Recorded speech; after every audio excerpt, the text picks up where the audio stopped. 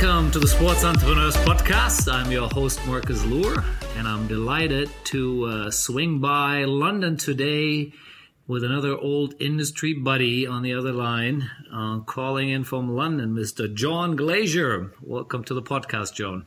Thanks, Marcus. Delighted to be here. Yeah, it's morning there for you. Hope you got your coffee there, and it's in the afternoon here in Bangkok.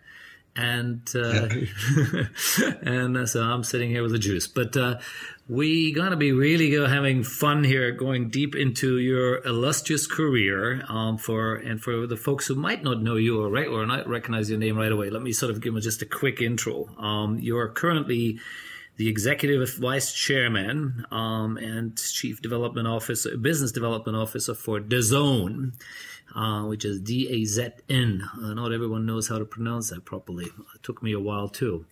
But you also, of course, very well known for one of the founders of Perform, and that's obviously the company where DAZN came out of. And we're going to have a good look at all those things. But there is a very interesting career before we ever got to that point, and we will dive deep into it from the early days of EMI Music, a bit of Sportal. If I'm sure I pronounce it properly, it was Mr. Rob Hersoff there and others. So we're going to dig into that, and then, of course, going to have a really good look at DAZN, the Netflix, the true Netflix of sports out there. And that will be fun too. So, but let's get back a bit into the your early days here. I remember last time when we spoke, you had a really good story there of how you got started, playing football or something. Why don't we start right there? Yeah, sure. My background is I'm from the north of England, a Premier League town of Burnley. And kind of went to. From university, I was up at Newcastle, and when I did a law conversion course and then my law finals, and it was kind of coming. It was still, there was a recession going on at the time, and I came down to see my brother and my sister, who both lived in London, and we're kind of very close family, and went out for a night out with them and their friends, and was chatting away, and someone said, "Oh, can you play football tomorrow?" And I said, "Yeah, okay." Turned up, wet and cold, winter's morning, and managed to have a decent game. And in the change rooms afterwards, one of the guys said, "Oh, can you play for the rest of the season?" I said, "Actually, I've just finished my law finals. I'm, just waiting to get my articles." And he said, "Well, look, if you promise to play for us till the end of the season, he'll give me a job."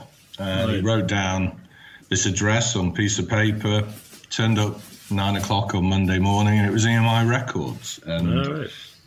And just went in there, and my first job was looking after Pink Floyd had an album called Pulse coming out, and I was looking after the trade marketing and creation and print and production for a load of point of sale for that album. And anyway, very lucky. Couple of days in, I went into one of the guys' offices who he had the cricket on, and I started chatting to him about the cricket, because cricket that was your first love, really, right? I think you were. Yeah, exactly. So I'd played to a decent standard, and at one stage thought about becoming a professional, but I didn't really want it hard enough. I enjoyed playing, but it's very different when you start getting paid for doing something.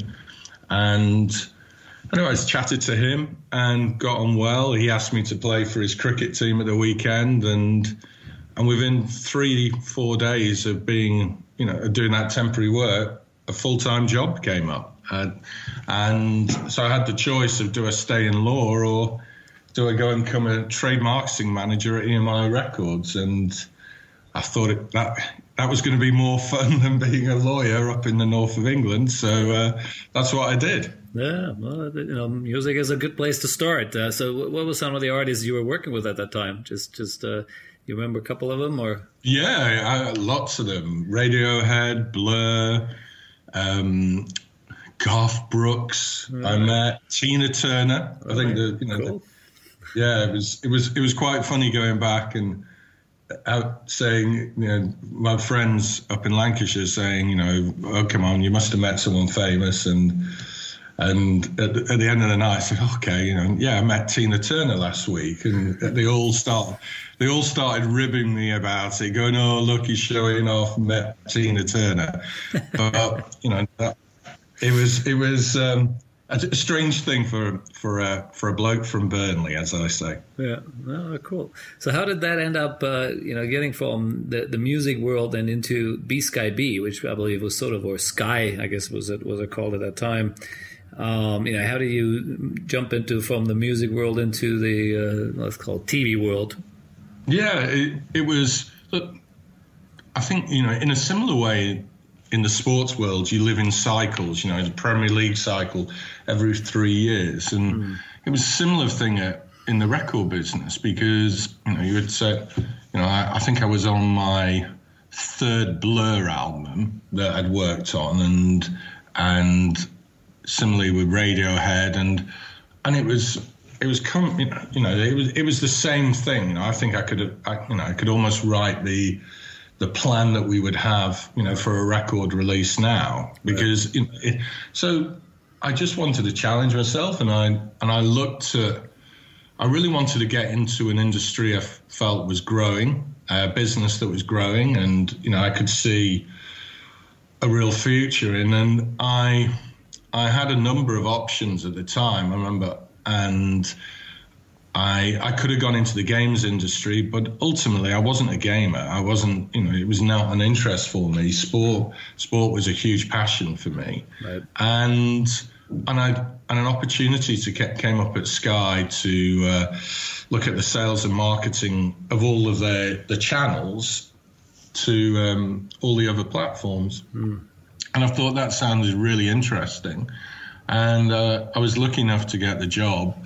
And I always say, never follow the money. I could have taken more money, a nicer car, and what seemed better benefits. But I really went with my heart. Where was my passion? Where did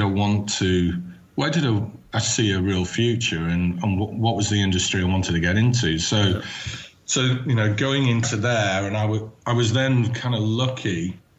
It was when there was a lot of tests on pay-per-view were going on, and we did a lot of tests with we had the Spice Girls, we had Boyzone, and there was also all the EFL clubs.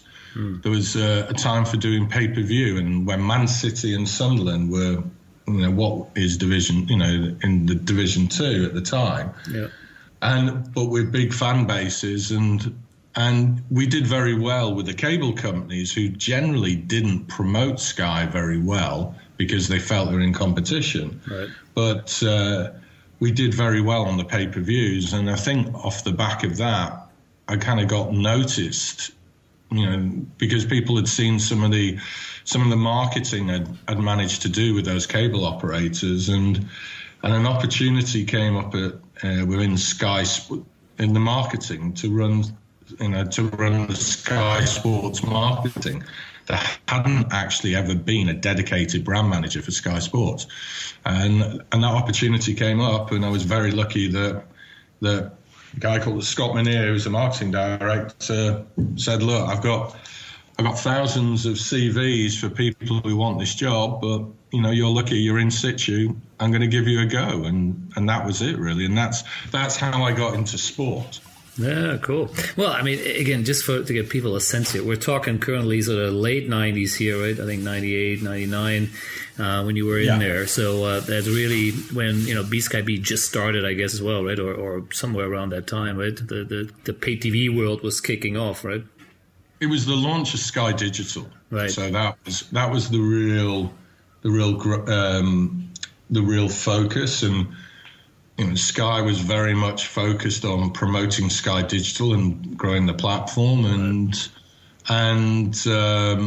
that there was a real push. It was and obviously sport being, a central focus of that.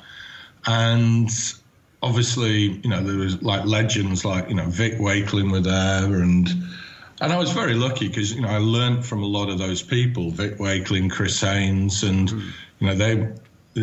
I always talk of Sky being my true university. It was my university of sport and my university in business. And interesting. I learned a lot there, and it was, it was an incredible company in terms of just, making things happen. And, it was also the start of the .com time as well. Yeah, we're going to get that in a minute here. Yeah, and the part which is really interesting, I think, is that you obviously now, with what you're doing with DAZN, I mean, you guys are literally into somewhat trying to replace the B-Sky Bs of the world. So, but we'll get to that later. So, but it's an interesting one, and that's where you started, started the basics here. Now, the .com started, and everyone was looking at in the sports industry, including us here in Asia, how to get in there. And we created, some sort of a similar portal. And the one you were involved with was called Sportal, right? Or how do you pronounce it properly? Sportal. That's right. Sportal was the platform. Rob Hersoff, I think, was sort of the name which most people might still recognize with it. Now, how did you get involved in it? And how much time did you spend there? Because it was a sort of, this sort of thing which just showed up out of nowhere and made all the noise in the world, and then of course it fizzled out eventually. But tell us a bit about it. You're part of it. Yeah, I heard of Sportal through some of the people we work with at Sky who were kind of talking about, some of the innovative companies. A couple of the agencies we work with were also working with Sportal, and I'm sure Mr. Andrew Croker will kind of, but he actually interviewed me. So Andrew at the time was also at Sportal, and it really, it was an incredible group of people, at the same time in that organisation. But Andrew interviewed me, and it was the shortest interview I think I've ever had. I'd prepared for it, as you do for those interviews. I, spent days and really researching about it. Anyway, I turned up at the offices down in Battersea, and Andrew asked me a question. I think I answered that question, a couple of minutes. Anyway, he looked at me and goes, "Look, I've spoken to Vic Wakeling. Vic rates you, so that's good enough for me. So you've got the job." And I looked at him and was like, I think I was slightly disappointed because I think I wanted a longer interview because of all the effort I'd put in. Exactly. But that was how I got into Sportal. Okay. And what was your role? What was exactly what were you doing? So I was marketing director there. So I was running all the marketing. We were Sportal at the time had worked, initially had focused on working with a lot of major football clubs across Europe. And off the back of Sportal was running the Euro 2000 website, and at the same time, we were also launching all of the local regional Sportal portals, sports portal. And which was we were launching it off the back of the Euros. So that was the big focus of it. And it was a big pan-Euro marketing campaign. And there was an incredible team of people there, as I say. That's where I met Simon Denyer, Stefano Dana as well was there. There was, Steve Nuttall. There was a, Matt House. There was a great group of people. And it was, at the time, we'd had various interest in terms of the acquisition. I think,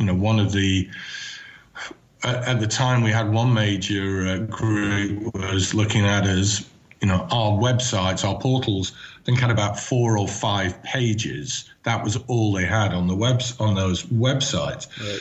But it was a wild ride. We were going through various investment conversations, and then when obviously the .com crash came, it was all about survival. How could we survive? And at that time, I actually got approached. It was also when all the mobile companies were looking at 3G, and I got approached for a job by Hutchison Whampoa to come and run the sports division there. And I didn't take the job immediately, but what happened was we did a period of consultancy about it. So I kind of worked 3 months on a big consultancy document, and off the back of that, I kind of realized obviously Sportal was, it was going to be very tough for it to survive financially, and because it was very hard to raise any money. But I kind of went with the blessing of the team, Neil MacDonald, etc., to go and run sport at Hutchison Whampoa. Yeah. That's interesting. And you mentioned 3G. Right now we're in the 5G world. So 3G, obviously, that, it was, some younger audience, they might not even know what it is anymore. Right. But let's talk 3G and telco at that time, right, in the UK, where you were involved in. What was it? And because you were head of sports, right? So again, it was a very sports specific role to, I guess, create content, drive content through the platform, which maybe at that time was still somewhat SMS and other sort of, let's call it, more basic forms. What was it exactly what you were doing there? Well, it was all predicated that the third generation mobile systems could deliver video, ultimately deliver video over those platforms. Video was the focus already. Okay. Absolutely, and it was about video calling and video clips and etc. Right. And so this was when the consultancy we did was what kind of service should you create in a 3G world? Okay. And at the time, we kind of advised Hutchison not to, whatever you do, don't go out to the market and and extol, the money that you'd spent, because I think, Hutchison had spent, I think 4.6 billion, I think it was, from memory. I think all the UK mobile operators had spent, billions, over 20 billion on buying these licenses.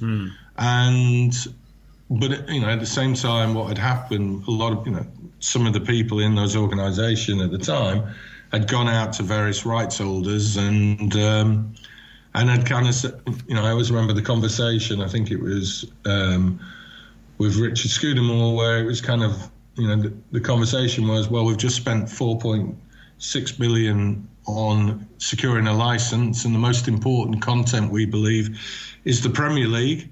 And, delivering Premier League goals in real time during the match was the whole proposition. Right. And what had happened was they'd gone out and actually acquired the clip rights for the Premier League and bought those, and then similar deals were done all over Europe, in Italy, etc. And it was very much, my kind of role was, okay, come in and define what should we create? How do we create, editorial video and data all together in terms of a mobile experience? Kind of the business model. Yeah, no, that's exciting times. Now, did it work? I mean, you were there for about 3-4 years. If you would look at it from how it started and then, by the time you maybe left, was that business model working? Was it really a good revenue driver for the telcos already? I think one of the challenges was always that everyone expected an immediate response from the marketplace. That yes, of course, there's huge interest from football fans. But there were some funny moments. I remember the first time I ever saw a video clip on a mobile phone of a football match, and you couldn't see the ball. You couldn't Right. see the ball.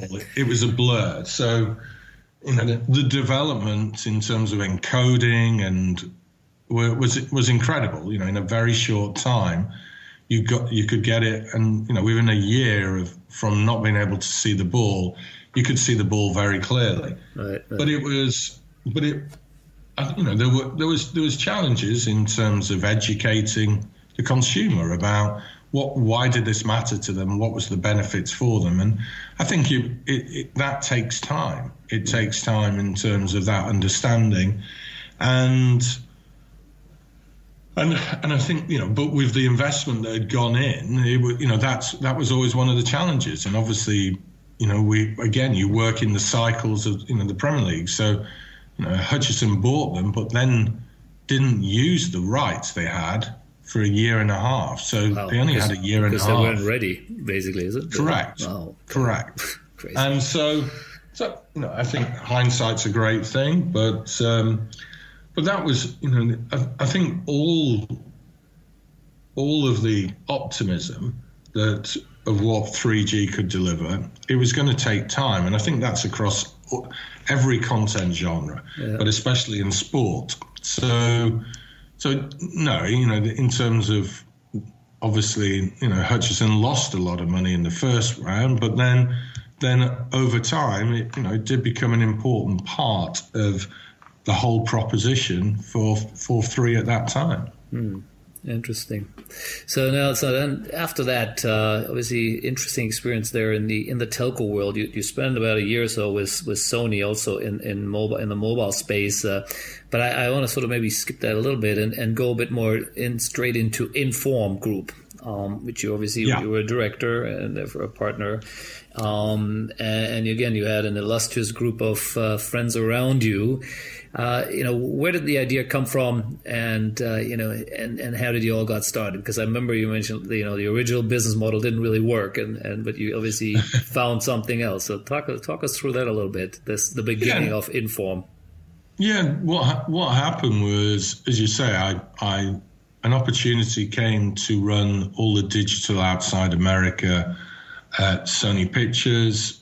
It sounded a great job. My wife worked in the film industry as well, so it seemed the final sector for me to really get involved in. Right. But I realized pretty quickly it wasn't my passion area, and at the time Simon, who obviously had been at Sportal as well, he'd gone to TWI and was there, and then he'd left there, and anyway we caught up for lunch one day and we were chatting away, and he was explaining what he was thinking of doing. I was explaining that I had some ideas as well.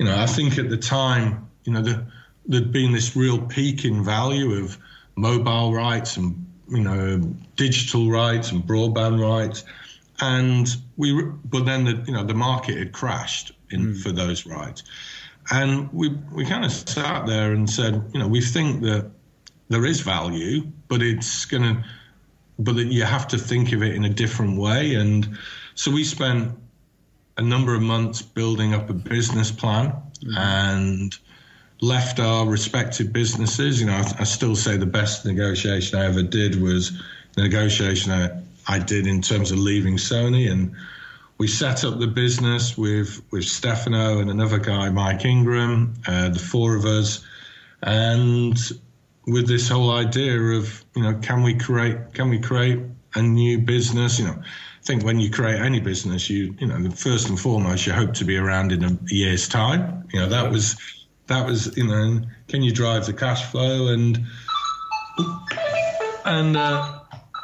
that was the whole focus really for us, and in looking at, and to your point, we built a business plan with Simon had been providing some matches he'd acquired a few matches that we're providing to online bookmakers.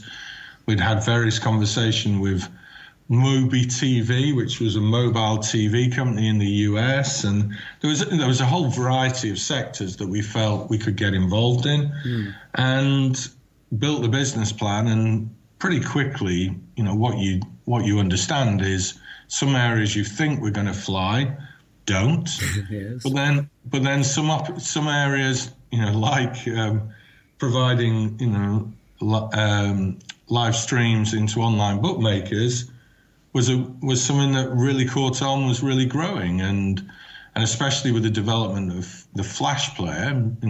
Look, a lot of this you can get lucky, and we, in many ways, we had three things that kind of came together. There was, Flash video player technology, which meant low latency delivery into the online bookmakers. The online bookmakers growing, moving from the shops into the online world. To online, correct. Was a huge growth area, and you had players like Betfair, Bet365, who were all, very focused on, online being their core business. So yeah, it was a, we got lucky, but equally, as Gary Player, said, the more I practice, the luckier I get. Look, we threw everything we were making back into the business to keep growing it, acquiring more content, and we grew off the back of that. Yeah. That was a great story, and I mean the bookmakers were an interesting part. We had about a 4 or 5 year period with Ladbrokes. We were their agency of record here in Asia, basically to manage the affiliate programs. So we went to every website we could find in Asia and threw some money at them and a few other things when it was still possible, to take money out of the markets here. Most of them now going dark. But yeah, it was, so we saw the money coming out of each market, right? So we would see every month, every week or whatever, they gave us a report, because we would have to calculate what we would have to pay, the rev share we would pay with our, with the affiliate partners. So it's amazing. It's incredible business, and obviously a lot of money in it. So you guys obviously, kind of stumbled into that space, realizing that these guys need it. Now, was it really, again, just describe it a little more, in terms of you guys were just repurposing, existing streams and then fitting it into a, let's call it already OTT. The word probably didn't quite exist really at that time, but, into a streaming feed. Or what is it exactly you were doing? Maybe just go a little deeper. Sure. Look, at the time, you often forget, at the time there was matches. Let's take football matches. Some of the first matches we did were for the 2006 World Cup. The playoff matches. I remember, I think it was Australia played Uruguay from memory. Yep. And in terms of the playoff matches, but those matches would be distributed obviously in Australia and shown in Uruguay, but they weren't shown anywhere else around the world. And so, what we had to do was get access to the match. Then we would create our own stream. We would do our own, if there wasn't English. The uplink or something. Yeah, we would uplink it, downlink it. And then, we would do our own commentary. And this is where we work with Premium TV. Okay. We work with Ollie and Andy Measham and the team there at the time, they were our production company, so they would do all of that for us, provide the commentary, and then we would provide the stream to the bookmakers, and and integrate it into their website. So that's what we were doing, and then over time, as the evolution was really, as we started looking at things like tennis, we worked with JP and the team at IEC, and we would start accessing some of their tennis from around Europe and providing that. And we evolved it into doing more and more football and more sports. So that was how it evolved. And look, I think at the time, Sportsman had been working with bwin in an exclusive way, and I think big believers in evolution, not revolution. And the evolution was, well, why only do it to one online bookmaker? Right. We felt that we could provide it to a number of bookmakers in every market, and then obviously slowly, the evolution here was doing it in more and more markets. Yeah. Yeah, Sportsman, exactly. I remember those days what they were doing, which was also, of course, very successful. So, I mean, again, here what I see on your LinkedIn profile, right? It talks about being the number one internet and mobile sports, right? Catalog and number one provider of video, over 5,000 clips. I mean, you guys in a couple of years really grew, obviously, very significantly, and then obviously flipped the whole company or put the pieces together, right? I think that's when the merger then of Inform and Premium TV happened, and you brought some more investors in. How did that come about? Was it just the realization that, hey, if we put it all together, we're going to be even more powerful and can really grow faster than being there on our own? Or how did that sort of conversation start and get to the? I think it was. As I say, Premium TV were our production partner, and we almost were their commercial arm for a time, helping Ollie and the team grow their revenues. But at the same time, we were creating various products, and I think at the time we were kind of going, well, does Inform have to get into production? We were spending more and more money as we were doing more and more events. Right. And so, do we go and, build out our own production facility? And equally, I think, for Premium TV and Ollie at the time was, they're going to have to grow their commercial arm and take more things back from the Inform side. So, and at the same time, what happened was, Access Industries, Len Blavatnik, had been looking at getting into sport, and there was the whole Sport 5 sale at the time going on, which Andrew Croker was obviously in that organisation at the time, and we all knew Andrew very well. As I say, Andrew hired me 7 years previously. Right. Yes. So, but very much it was kind of Andrew came with the concept. He'd been approached. Had been speaking with Access, and that's where it all came together. Really, it was I think Andrew, Ollie, Simon had there was a conversation, and it kind of all made sense to bring it together, and that's where Perform came about. That's right. Yeah, no, it's interesting. And then again, I mean, without going into details of, shareholding, etc., but, because you were obviously a founder there in Inform, which means you would have shares there, and then you turn it into Perform and you bring investors in. I mean, there's also sometimes egos get a bit in the way, right? Or people feel they should own more than the other and all this stuff. I mean, how did you guys kind of work that through? Was it just a fairly sort of mutual agreed version, or was there a bit of horse trading? No, it actually was pretty amicable, I think, in many ways of how it all came together. Because look, we were all of the same mentality, that we felt there was a lot of opportunities to grow. We were still a very UK based business, so so one of the first questions we had was, how do we grow internationally? So, over lunch one day, I remember, Ollie, Simon and myself, we were kind of around the table and said, well, someone's got to go west, someone's got to go east. And, that was one of the reasons why in 2008, I went to Asia. My wife had lived out there, and I said, well, it's the right time. I've got a young child.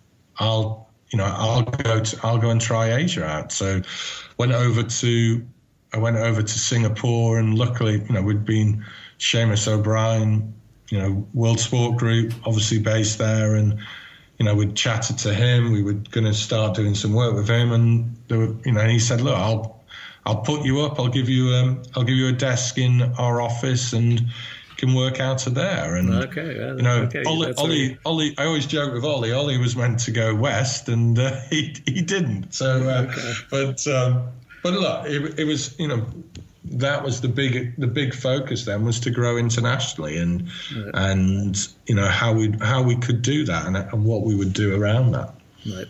And so when you were in Asia, were you going after the Asian betting platforms, or what was really your main customer you were going after?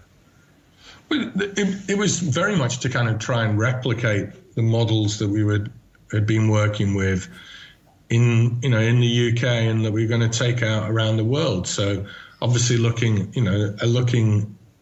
the betting companies, acquiring a lot of content. So, working with World Sport Group in terms of all of their content, and getting that, driving digital revenues from their content that maybe they'd never seen. And I think that was one of the big things that we very much prided ourselves on right from the start when we founded the company, was that we wanted to be in partnerships with partners, and say, we weren't going to just come in and say, well, there's no money in this, and we'll give you a little bit of money, and then just go and fleece it. It was trying to build partnerships with a lot of these agencies and rights holders, and show them that we can create value from where they'd never had value before.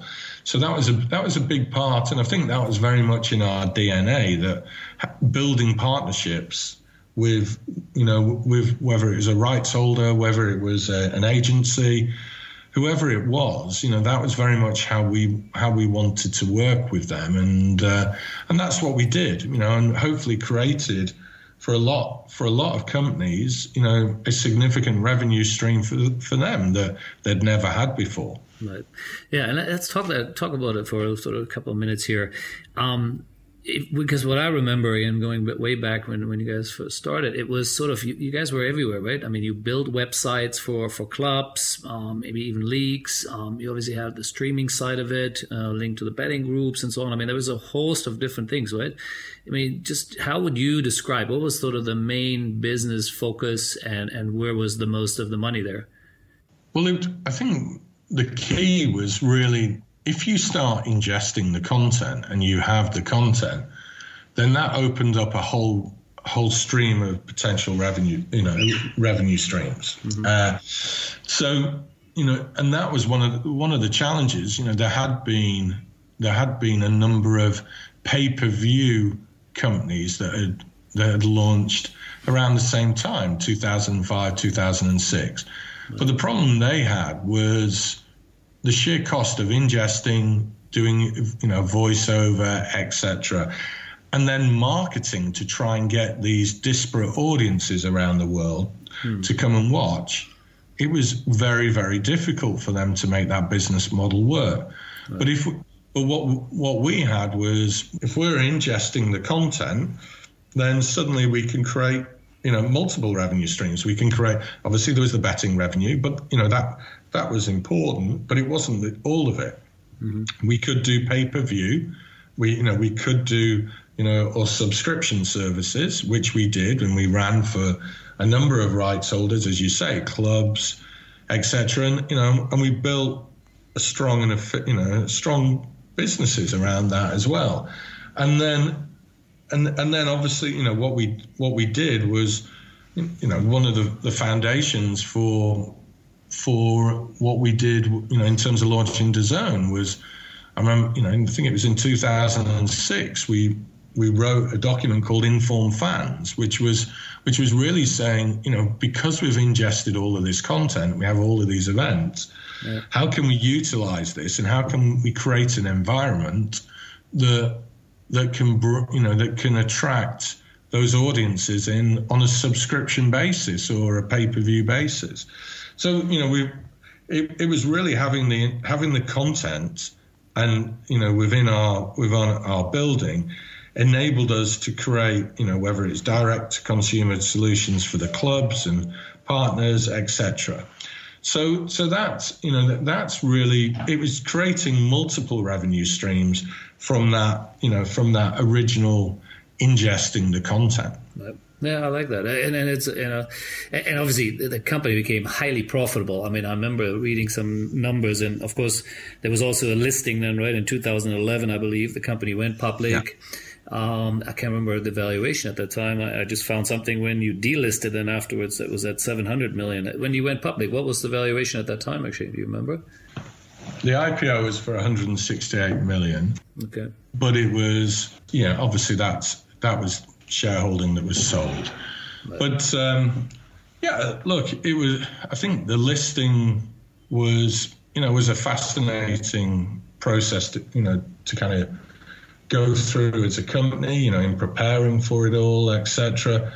But it was also the start of where else do we want to go? What's the future? That's why you go through that process, because you're very much looking at what's our plan? What was our plan for growth? And at the time, we had just bought gold.com.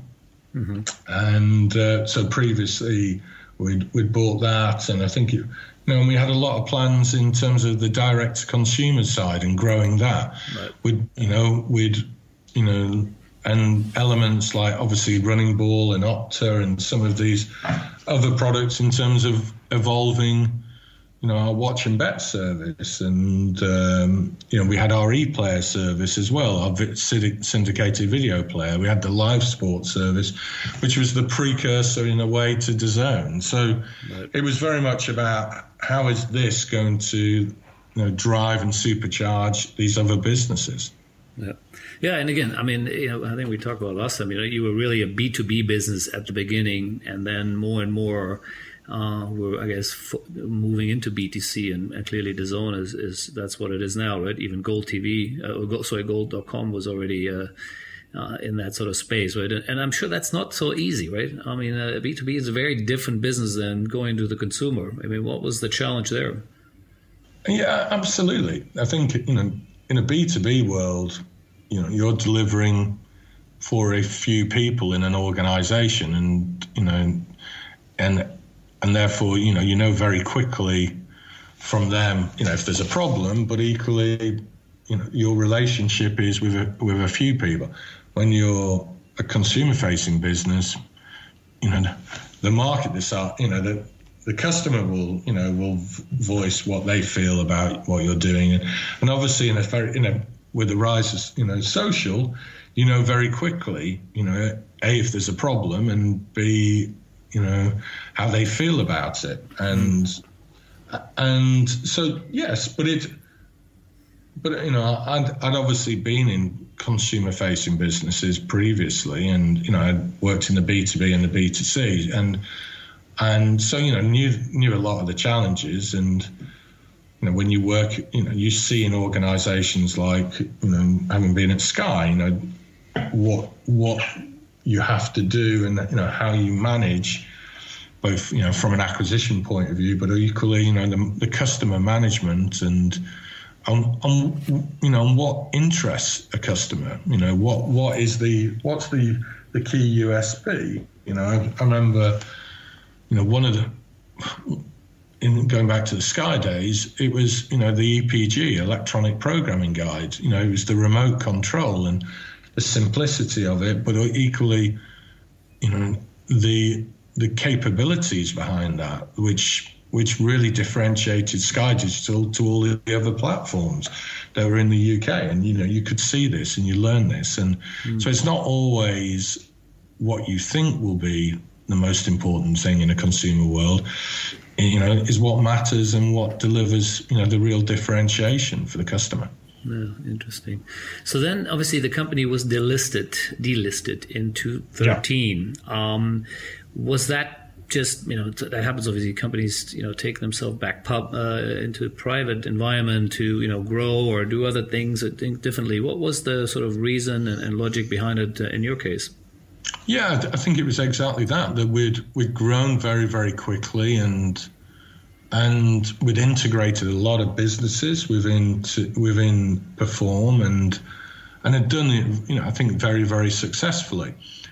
But equally, you learn a lot through that process. I think we had acquired a business because we'd done it so efficiently. We previously, I think the big challenge for us was when we bought a company in the US, Sporting News, what had been a traditional publisher, and we were in the partnership moving it to be a digital publisher, and ultimately, we'd always trusted ourselves to turn things around very quickly, and start delivering the revenues and the profits. And look, it was a much bigger thing to do than, and off the back of that, we missed our final quarter, which gave a very negative sentiment. And often it's very hard to change that perception. It didn't matter what we did. And the growth that we were achieving, that some of those things happened. So, right. And equally at the same time, we were looking at, okay, what's next? What's the next opportunity? And the next opportunity we felt was really about, the OTT space. We could see what was happening. Obviously, Access had very strong connections, both on the platform side with Spotify and Deezer in the music industry, but equally, obviously Access owning Warner Music, and you could see what was happening in the entertainment space, where we felt there was no one really a pure sports OTT service in the marketplace. And as we looked at it and we did more and more investigation, we just felt there was an opportunity there. Yeah, no, absolutely. And again, I think that makes some sense when I'm just listening to what you're saying here, is that everyone knew then that the investment is going to be very heavy. And if you publicly listed, you go, so we're going to get killed in the process if you can't sell the story, right? And so I guess that probably was one of the reasons to say, hey, we are going to now go heavy in this. And the market might not right away appreciate everything we're doing, I guess. So, okay, I'm assuming that's sort of part of it now, because shortly after, right? I think you mentioned last time, so around 2014 is when really the first time DAZN, or whatever, I guess the project was called at that time, started to surface, and you guys were going, okay, this is, we can see what Netflix is doing, and maybe a few others already existed at that time. And we can do this too, right? We're already ingesting the content. We have the content with us now. How do we bring it out to the consumer, right? I'm sure that was sort of the thought process there, right?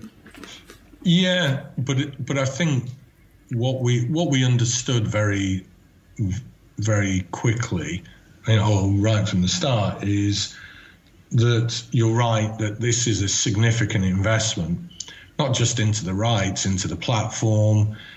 I think there is this naivety often about OTT, that it's web streaming, you were doing web streaming, therefore it's really simple. No, the systems and what you have to build is incredibly complex. Goes back to you are delivering and managing a customer experience. You have to build a lot more rigor into what you're doing, and you have to the system you have to build. So that's why it was going to take time, and we that was the investment.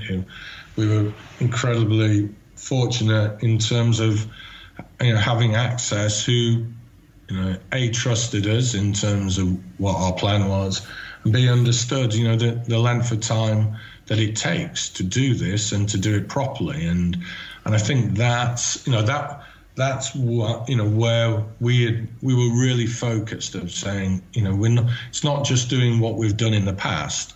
This is a radical evolution into what we've got to do to be able to deliver this at the scale that we wanted to deliver it at and in.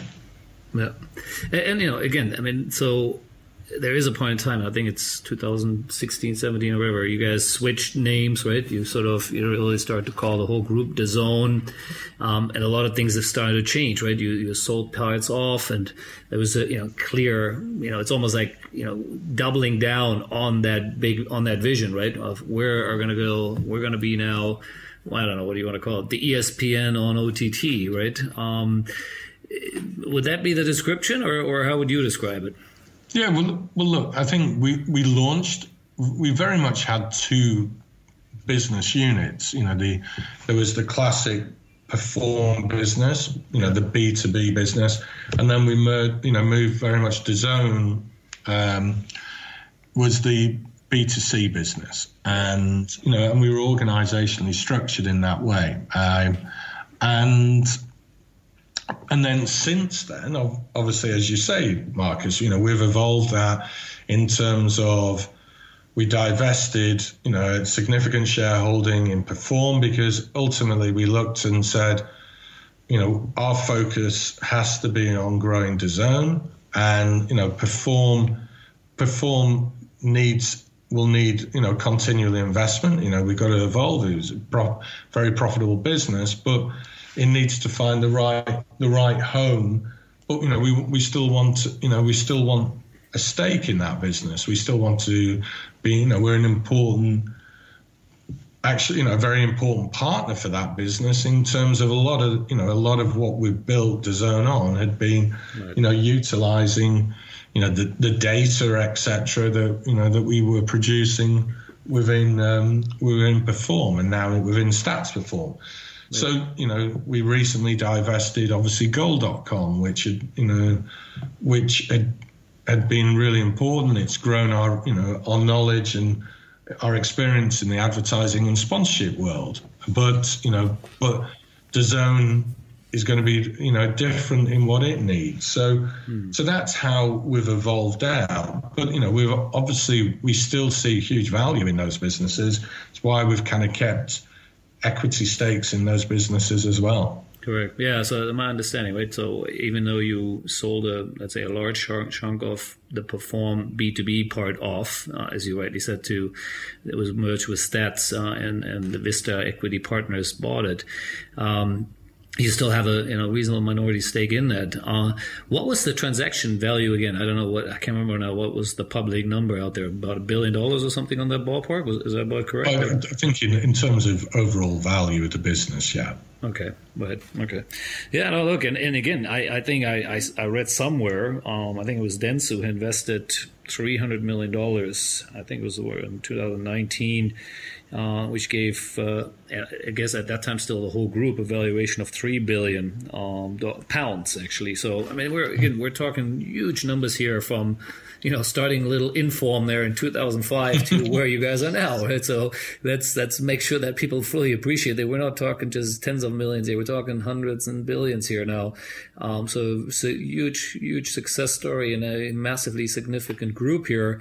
With all the challenges in between, right? And as clearly, I think everyone could read, and because there've been probably more public stuff about Perform, the profitability and how well that was doing. But now we're in the DAZN conversation here, and I want to really go a bit deeper. Obviously, I had my own experience with what we call Sports Fix, which was a mini version, very very mini version of what you guys doing. And we had massive learning there as well. So I want to compare little notes here, if possible. Because one thing we realized when we started, similar maybe what I've seen at least, read and public comments being made from yourself and colleagues there, is that the hard part really is the monetization, right?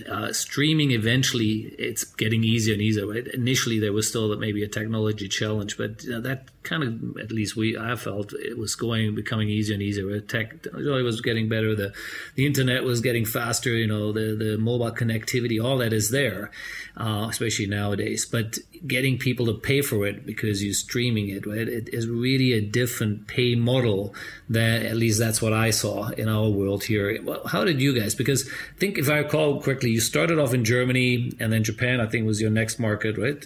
Is that correct? So let's go a bit back how the early days and how did you guys pick the markets and and sort of what worked there and before we go to where we are now. One of our competitive advantages was we were working with most rights holders around the world, within Perform. So we had very strong relationships with a lot of those partners. We created new revenue streams for them, and hopefully created a belief that we delivered on what we say we'd deliver.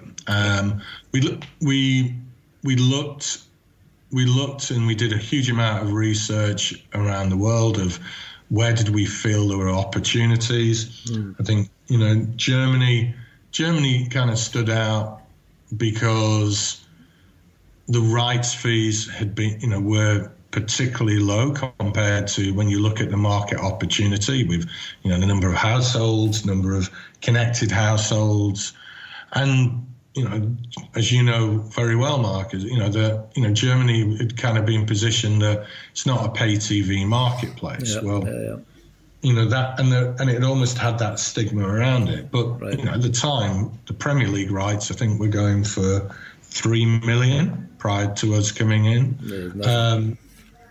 Absolutely nothing at all. And some La Liga hadn't sold. As well. It had gone.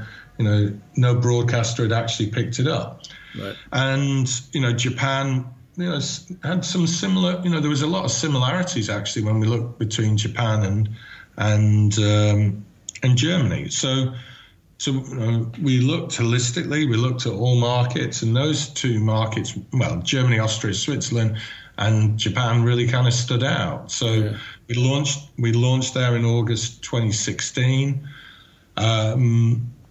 I think what was fascinating. The kind of first weekend, we got, I think it was like 75,000, 80,000 signed up. In Germany, and we had Premier League. That was the big thing we had, and I think we had Arsenal played Liverpool first weekend of the season, and so we were off to the races, and then similarly at the end of the month we launched in Japan, where we had a very strong football proposition, European football proposition, and a kind of broad multi-sports offering. So which we had in both in both we were kind of markets. We would say we were working with the NBA in both markets, NFL in both markets. So we'd been lucky. A lot of partners who really followed us. They generally followed us. La Liga. We had La Liga in Germany as well, and so that was that it was important that that we had that support from those partners, and then but obviously things you have to do. The difference is when you go, it's your whole marketing, strategy and what you're doing, how you drive people through. You're working with a lot of platforms, so. We were working with all the TV manufacturers, going to Apple and Google, trying to get them to agree, to put us, not just within the App Store, but were we going to do Apple and Google Play billing? These were suddenly a lot of the questions. Technical integration.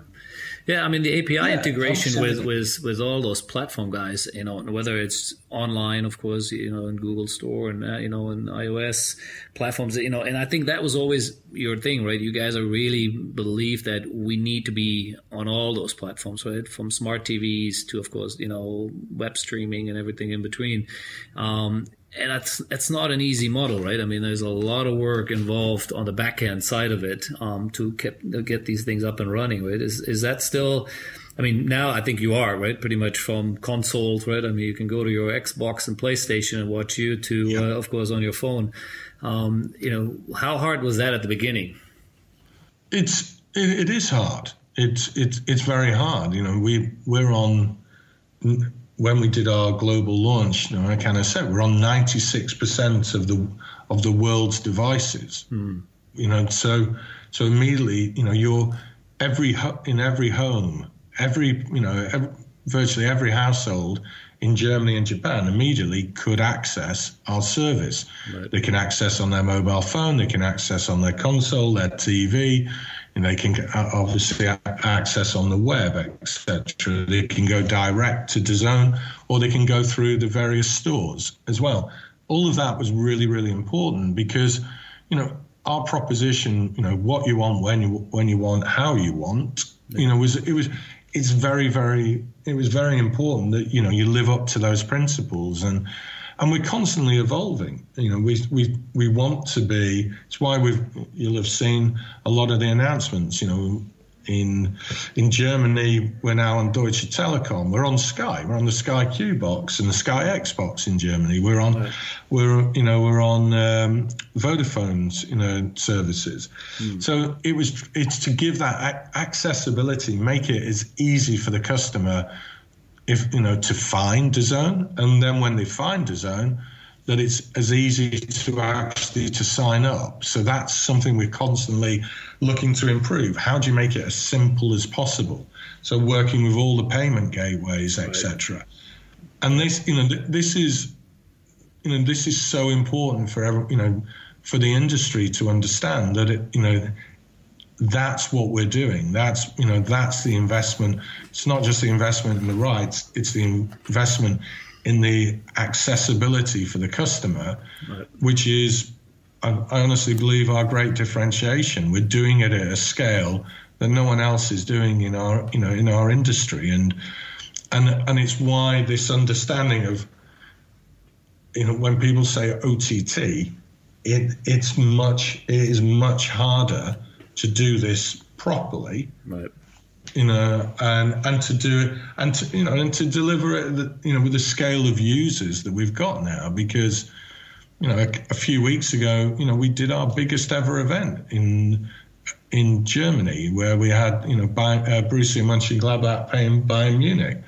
It was an enormous, in terms of the unique streams that we had, and the number of people then who were watching that service, watching the DAZN service, across the markets there. Can you share a number? Just to give a scale and size of it.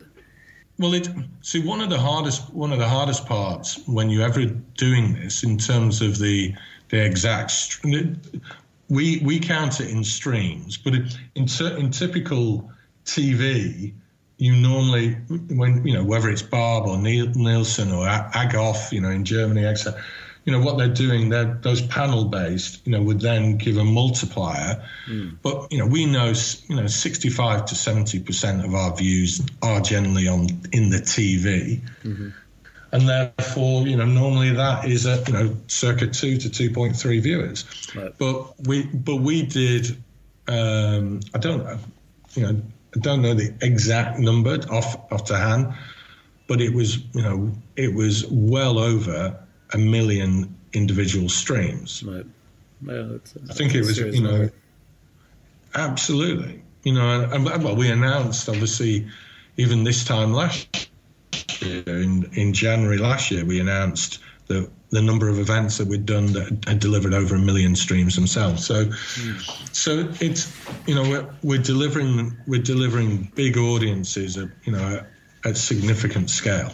Now, here's a couple of questions. One is, again, it may be different from market to market, but if you maybe have a general answer, is what is your the platform which most people connect with DAZN? In Germany, you mentioned it's still maybe TV, but in Japan, it may be the phone because it's so much more penetrated there in different ways. Or what it is in general? Is there sort of a number globally, which, is it half between, let's call it, the true online mobile devices versus, more fixed devices? TVs are actually watching through a TV. Wow. Is the largest. Now, it doesn't mean that everyone signs up through a TV, and I think that's the simplicity of access that we provide. That so maybe you sign up on the web or on the mobile, but actually it's getting easier and easier now to sign up through the TV as well. Right. But look, the way I look at it, every partner plays their role in our ecosystem in different ways, but they're all incredibly important in what they're delivering. But yeah, the majority of viewing is on TV, but then equally, we do see, web. Some people still on the web. A lot of people on mobile as well. But yeah, which is what I thought you would say. I have to admit, I'm surprised that the TV, let's call it the traditional way of watching something, is still is what drives it. What you guys are doing, and that's sort of what I said earlier, right? Replacing the B Sky Bs of the world or the Sky Germanys of the world, and that's really what you guys are doing then, right? Because that is a direct competition then with them, right? Because that's their space, right? And that's unique. I mean, that's I didn't realize that's where I guess in these particular markets where it's heading. It's very interesting. But I think the interconnectivity between devices is really important as well. That I cast from my phone a lot of the time, so there may be a situation where I'm watching on my phone, and I go into one room, and then I'll just press the button and immediately casting that up onto my TV. And so it's. I think giving the user the choice is the key. Giving the customer the choice of how they want to access it, and let them decide. And equally, when you want to watch it. That we all have busy lives, but I think the beauty and the real interactivity that you can deliver through the OTT platform is what excites me as well, because there are times when you can't be there 10 minutes before the game to sit down. You're coming in 15 minutes into a game, or you may have missed the first half of what's happening in the basketball. Do you have that ability to navigate through? If you want to watch it from the start, you can watch it from the start. If you want to go to the end, I think it kind of goes. I remember when we had the red button 21 years ago, and we were, saying, this is interactive TV. What the capabilities you can deliver, and especially as obviously broadband, connectivity, fiber, 5G, etc. All of those technologies enable things, so that speed and that accessibility to so many more services you can deliver in and around the experience as well. No, totally agree. And that was exactly the reason why when we started SportsFix was I had that same belief, right? I mean, we were an agency trading rights, and I was sort of getting a bit bored of that, and the idea of delivering content directly, but not just delivering in a sort of traditional way, but by launching a channel or whatever, but really being that interactive. And I remember all the parts of the pieces we had in our roadmap. I mean, it's a true different experience. There is no doubt, and that is always what I still till today believe OTT is the most exciting part for any sports fan out there. But here's the part where, again, one of the lessons I've learned when from SportsFix is that, because I was also so focused on the technology side, right? I was like, okay, we're changing the viewer experience in such a way that, they will just never going to go back to watching it in a traditional sense, right? And yes and no, that whether it wasn't necessarily the case. But the other part, of course, there is no difference to traditional TV, that you still in a similar model, right? You're still buying rights and have to monetize it later, right? So there is still that sort of the old model, whether you were a pay TV operator or a traditional, even free-to-air operator, right? It's always that arbitrage game, right? Okay, I'll buy it for X dollars because I believe I can monetize it for X dollars more. And that's the part which I never saw as much when we were in it. That, as much as technology is so much better and so many more things we can do, the old principle of the business model is still the same, which somewhat, is what hurt us at the end of the day. We just, couldn't keep buying rights and just keep, throwing the money at it, hoping that eventually we find the buyers, right? And I'm certain that that's obviously part of what you guys are going through, probably on a much, much bigger scale. What's your experience there? I mean, how did you, pick whatever market you like, whether it's Japan or the German-speaking markets or others, where you really felt cracking the pay model, right? The right mixture of maybe ad-driven versus, the pay side of it, what I call the Spotify model, right? The freemium services and all this stuff. Where do you feel currently is your sweet spot there, in a country or region where you feel you really cracked it? I think what excites me is that you're right. Relying just on subscription revenue is always going to be difficult. You're competing against other parties who have created multiple revenue streams.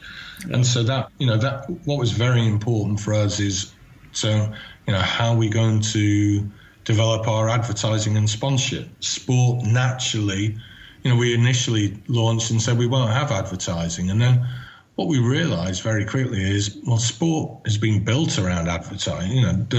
Yep. So, while it makes sense in Netflix in that, people get frustrated can be frustrated, and that's a point of difference.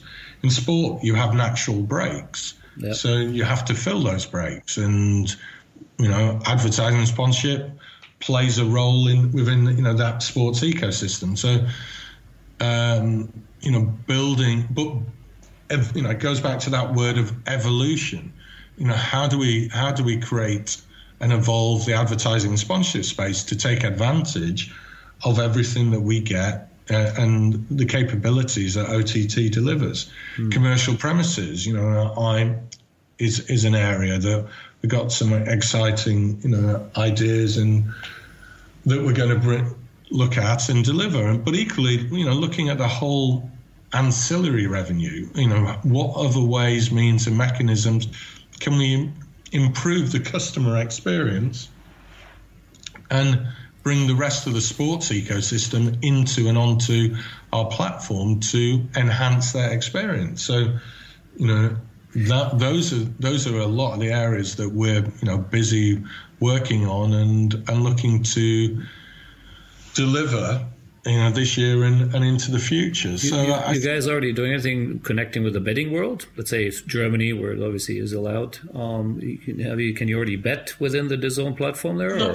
Not currently, but obviously we, advertising and sponsorship has been it's a big area, but yeah, look, I think we're obviously looking at that as an area, for us to evolve and I think, watch this space. I'm sure you'll see some things, in the very near future. Yeah. No, look, I think as much as the company has been, let's say, 4 years now into this, right, journey, you still at a very early days. I remember reading before that I think B-Sky B, it took them 10 years before it ever got profitable, right? And now everyone knows it's a very successful and very profitable business, which may be seen as peak. Partially because of groups like yourself, but it took them 10 years to get there. So it's a long-term game, and it takes a lot of money to get there. And I'm hope fingers crossed you guys have that firepower to sustain that. And but before we sort of slowly getting to the finish line here, I'd love to just touch on a couple more things. One is the boxing side, right? So clearly you guys have gone really deep into boxing. Big agreement there with Eddie Hearn in Matchroom with $1 billion at least what was reported. You had something with Canelo, which sort of went a bit sideways maybe. And you have this global offering, right? $1.99 a month for boxing. I went to the platform earlier here from Thailand, and that was the only thing I could see. It was only boxing, so which probably means the rest of it is wall gardened into the territory. So, so currently, besides the big markets we already touched on, what's the sort of main offering? So globally, it's obviously boxing from what I could see, but what other sort of main rights do you have maybe for the US or other parts of the world? So you're right. Marcus, in terms of our global launch and within the US, boxing has been the fulcrum of our proposition there, right. and I think we had looked and evolved in, for example, in the US in other sports. I think at the moment we're very focused on that and really delivering a great customer experience. We've actually we have, and that then has translated in our global offering of taking boxing around the world. And look, we've been delighted with the launch of our global service and the global platform, in terms of we far exceeded in terms of the subscribers that kind of came through and came onto the platform. Excellent. What they felt of the experience that we delivered, and which you can see in App Store ratings, you can see how people felt, and the $199 was very much a kind of test and learn, an introductory price into proposition. But we're going to evolve our global. It's fantastic to have that global platform and the scale that delivers, and the audiences that we've been delivering through, and you'll see now how we evolve that over time, in terms of hopefully both going deeper and stronger into certain markets, but equally broadening the proposition we have for the global platform over the next few months and years. So we've got the ambition to do that. I think we are multi-sport. So while we're focused on a singular sport at this moment in time, our aim is to be multi-sport as a proposition, and that's what we want to do. And I feel for our community, the sports community, that we're a great opportunity for them to really get on a state-of-the-art platform and deliver incremental revenue, and revenues that maybe they're not earning now, and our scale delivers a lot. It's our big differentiation, because our scale means that we can hopefully get better rates, and in terms of the payaways that we do with various platforms, etc., which ultimately increases the pots of that can be distributed across the ecosystem. So that's how I see the evolution for us with having this platform in place, and. Yeah. And any development we do in one market, or for one market, ultimately benefits every market, because that's what that's what is the beauty of owning this platform. No, I'm sure the learning curve is huge, because you're learning every time you do something in one market, and if it works there, you can obviously cut that across others. And even over the last 4 years, you guys done a lot already, right? Some worked, some didn't. I think here in Asia, you owned the Champions League rights for a while, but you never really got to the launch of it, and so clearly there are sort of things along the way here where it's been some tough lessons probably, and some success stories, I'm sure, to really seeing how people pick it up and run with it, and I think the a la carte model, which is really what OTT in my mind is, right? That's really again the differentiator to the traditional pay world, which is always a big block, right? Here's 200 channels, and pay me $100 for it. I think that to me is what works, and the more that can be defined, where people can buy one match if that's all they want to see, or if that's all they can afford, versus the whole thing. The NBA is going there as well. Right here in Asia, they're offering that truly as sort of a one match only for $1, I think. I think that's the opportunity, right? And that's traditional TV is impossible for them to figure that out. It has to be in this sort of model which you guys are building there. So I have no doubt you guys are on the wrong track, and I'm looking forward to keep watching what you're going to be bringing into the market. Is there anything sort of coming up? Any sort of big rights or a new territory? I mean, the US obviously is a big important market, also with betting, starting to take off there. I'm sure you guys have a good eye on that. Anything you can share?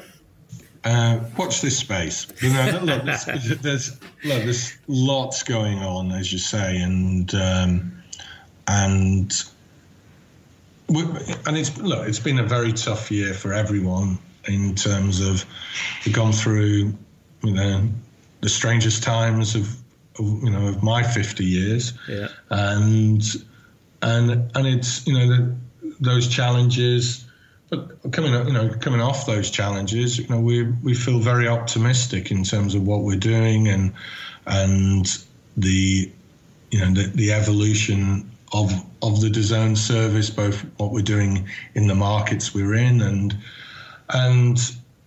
hopefully new markets and as we go global. But this is going to be a big year for us. We've just recently done the F1 deal in Spain, which is which is great. We've obviously got the much more enhanced Bundesliga package in Germany, and the Champions League being the real home of Champions League in Germany as well now. Right. So there's lots of exciting elements for us, and look, we have that ambition. We want to grow the partnerships we have with all of the partners we have around the world, and constantly keep delivering. And you can see we've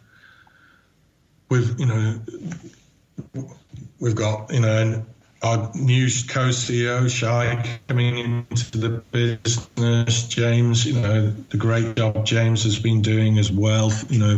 And the team and the whole exec team. So we're very proud of where we are today. But it doesn't stop. We want to keep growing. We want to keep developing, and there's lots of opportunities out there. There really are. Yeah, and I have no doubt, as usual, I think there's probably more to do than anyone has time for it, and so it's being focused and really zeroing in on the right ones, I think, is the key, right? Because I have no doubt in the current climate that rights holders will be calling you guys up and saying, hey, our current partners are not paying, or not paying enough, or other things, so that, all of a sudden the zone is going to be on everyone's radar in some fashion of, as you said, whether it is as the main delivery service or as a, supplementary service. I have no doubt that you guys will be looking at all that, right? And that will probably change. Hopefully, this current market climate might give you a chance to, I guess, change that arbitrage model a little bit as well, right? Where it is a little more of a partnership, right? And sort of, I remember reading a bit about your announcement in Japan, where you felt you're already getting closer to that, right? Where it isn't just you writing a check and see you later, but you're really working in a true partnership sense, and that's not easy. I mean, that's the ultimate trick. I have no doubt, as a rights trader myself, trying to figure that out is the golden goose here, right? Yeah, I think what always helps is if you have case studies of showing that it has worked and that it has worked for partners, and we're growing the market, we're growing audiences, we're growing, and ultimately trying to grow revenues, and I think that's the challenge for us all. We know rights holders want to grow, and they want and it's been an incredibly tough time for all of them as well. So look, as we've talked through this, the last 15 years, when we started Inform, it was at a low. Digital rights had no value. There were, you're coming off there was a lot of new companies evolved at that time. Right. And it was a real entrepreneurial time for the business, for the sports, sports marketplace as a whole. And I think, I'm sure coming off COVID and the situation, it will create a lot of that entrepreneurialism again, and opportunities will come, and we want to take advantage of those. But equally, it's going to be fascinating to see how the sports industry evolves, because it has to. We have to evolve. That's human nature, isn't it? Yeah, totally. And I think that what I see is, has to happen in some sense, is that the rights owner, whoever owns the IP, right, or manages the IP, just has to accept the fact that they maybe have to take some more risk or share some of the risk, right? And therefore, of course, then share the upside too, versus then just offloading the rights and just, hoping to God, right? I mean, look at what happened with Media Pro and the French Football League. That's a perfect example. They wrote a theoretically very large check there, but, couldn't quite either sustain that or whatever the story is there. it's very easy to see, right? You're writing these large checks, and there's a point in time when you get your numbers wrong, you're going to pull the plug, and the league sits there right now and has very little room to wiggle. And I think that's where these, I think, rights holders anywhere in the world need to wake up. I think the golden days of a big pay TV operator somewhere in the world writing a large check and just handing over the money, and it's up to them then to figure out how they make their money back, in my mind, is over. And I think the Zone and others are hopefully part of that, to teach everyone how to create the right risk and reward structures in a more cooperative manner. So maybe we'll leave it at that.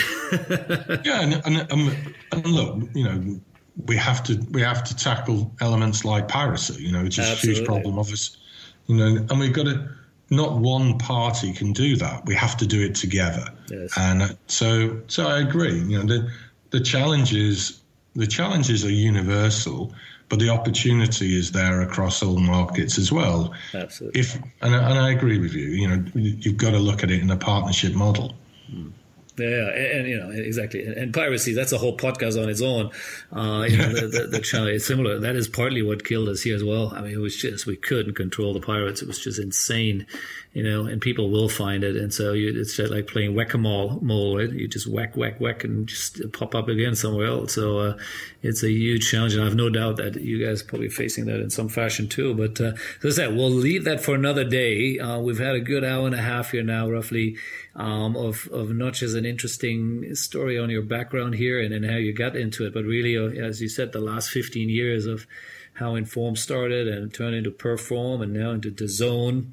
And, like I said, it's still an evolving story. So hopefully we'll have another chance here, maybe once COVID is a bit back to normal, to review and revisit once some of the big news stories coming out of what DAZN is up to now. So in the meantime, I'll watch a bit of boxing here on your platform, and wish you all the best there in London, John. It's really good catching up here. Thanks, Marcus. Thanks so much for your time. Yeah, I enjoyed it. Really enjoyed it. Cool.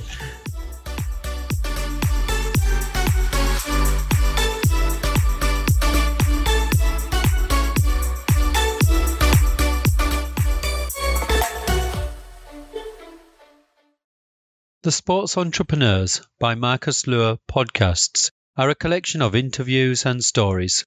All content in this podcast is the copyright of Marcus Luer.